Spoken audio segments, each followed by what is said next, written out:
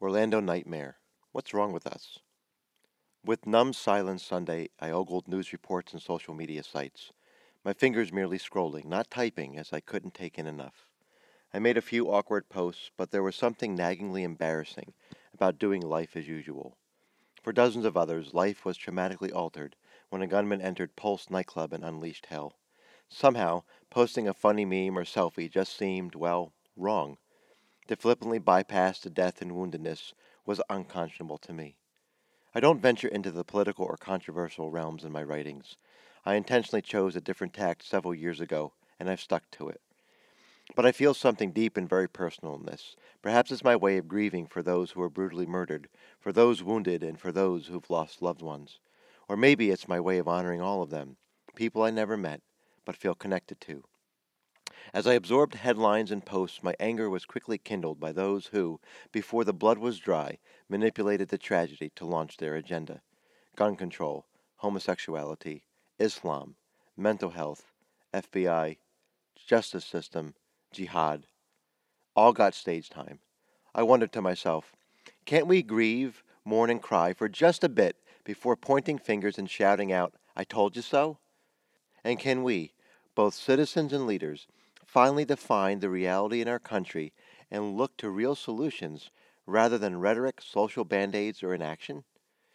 And so, over the next hours, my mind was pinned to the victims of the Orlando nightmare.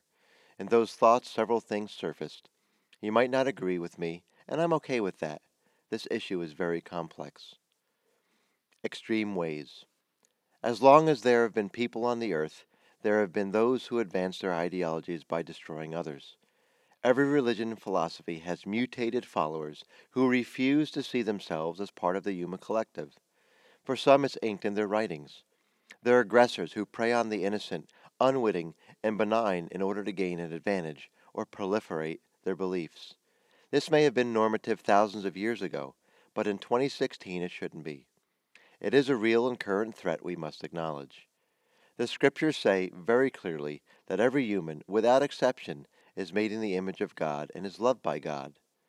Whether they are gay or straight, Muslim, Jew, Christian, or not, everyone reflects the divine in part.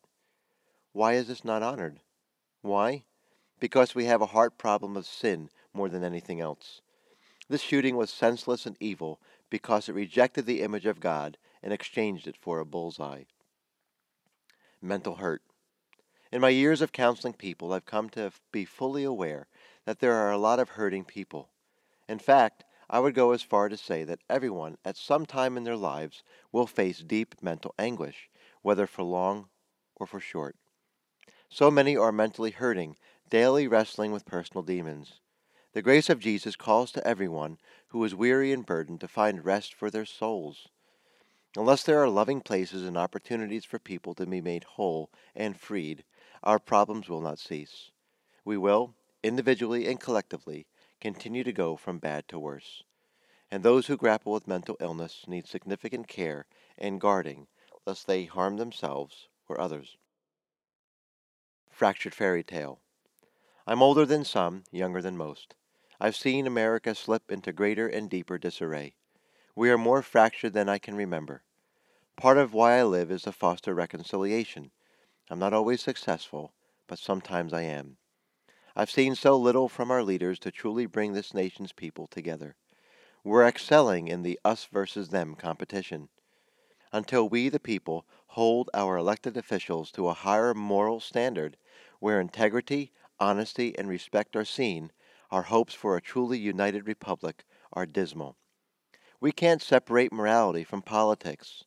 When our candidates spend more time bashing and slashing than offering solution sided answers, when integrity gets tossed out the window for achievement and conquest, when the ends justify the means and people are used and discarded, my hope dwindles.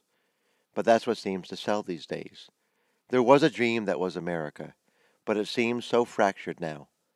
Buckle up, it only seems to be getting worse. Gun power. I do believe the Second Amendment affords people the right to own firearms. I do believe that a gun is not a weapon until utilized as one, in the same way a shoe is just a shoe. I believe everyone has the right to defend themselves and others when confronted with evil. Orlando was evil. I believe limiting magazine capacities is like peeing on a campfire. Anyone mildly proficient can exchange a mag in 2 seconds. I've seen it done in a fraction of one. And whether it's black or pink, semi-auto or manual, a person who wants to do harm will find a way. It comes down to the person. However, the ability to legally purchase a gun and walk out with 500 rounds of ammo that day needs closer scrutiny, given our current culture. It wasn't an issue before, it never should have been, but it is now. We have to admit that significant action must be taken given our societal schisms, emotional turmoil, and holy war enthusiasts. These four things create a diabolical cocktail. As I jokingly say, it's like putting nitro and glycerin together. Addressing just one will not solve the problem. Unless rational, intelligent, and constitutionally based actions are taken, the I told you so people will rise again. We might not like what we see, and we might not be completely thrilled with what needs to be done, but something significant, expansive, and real must take place. To all the survivors and families of Orlando, I pray for you. I love you. I can only imagine your pain.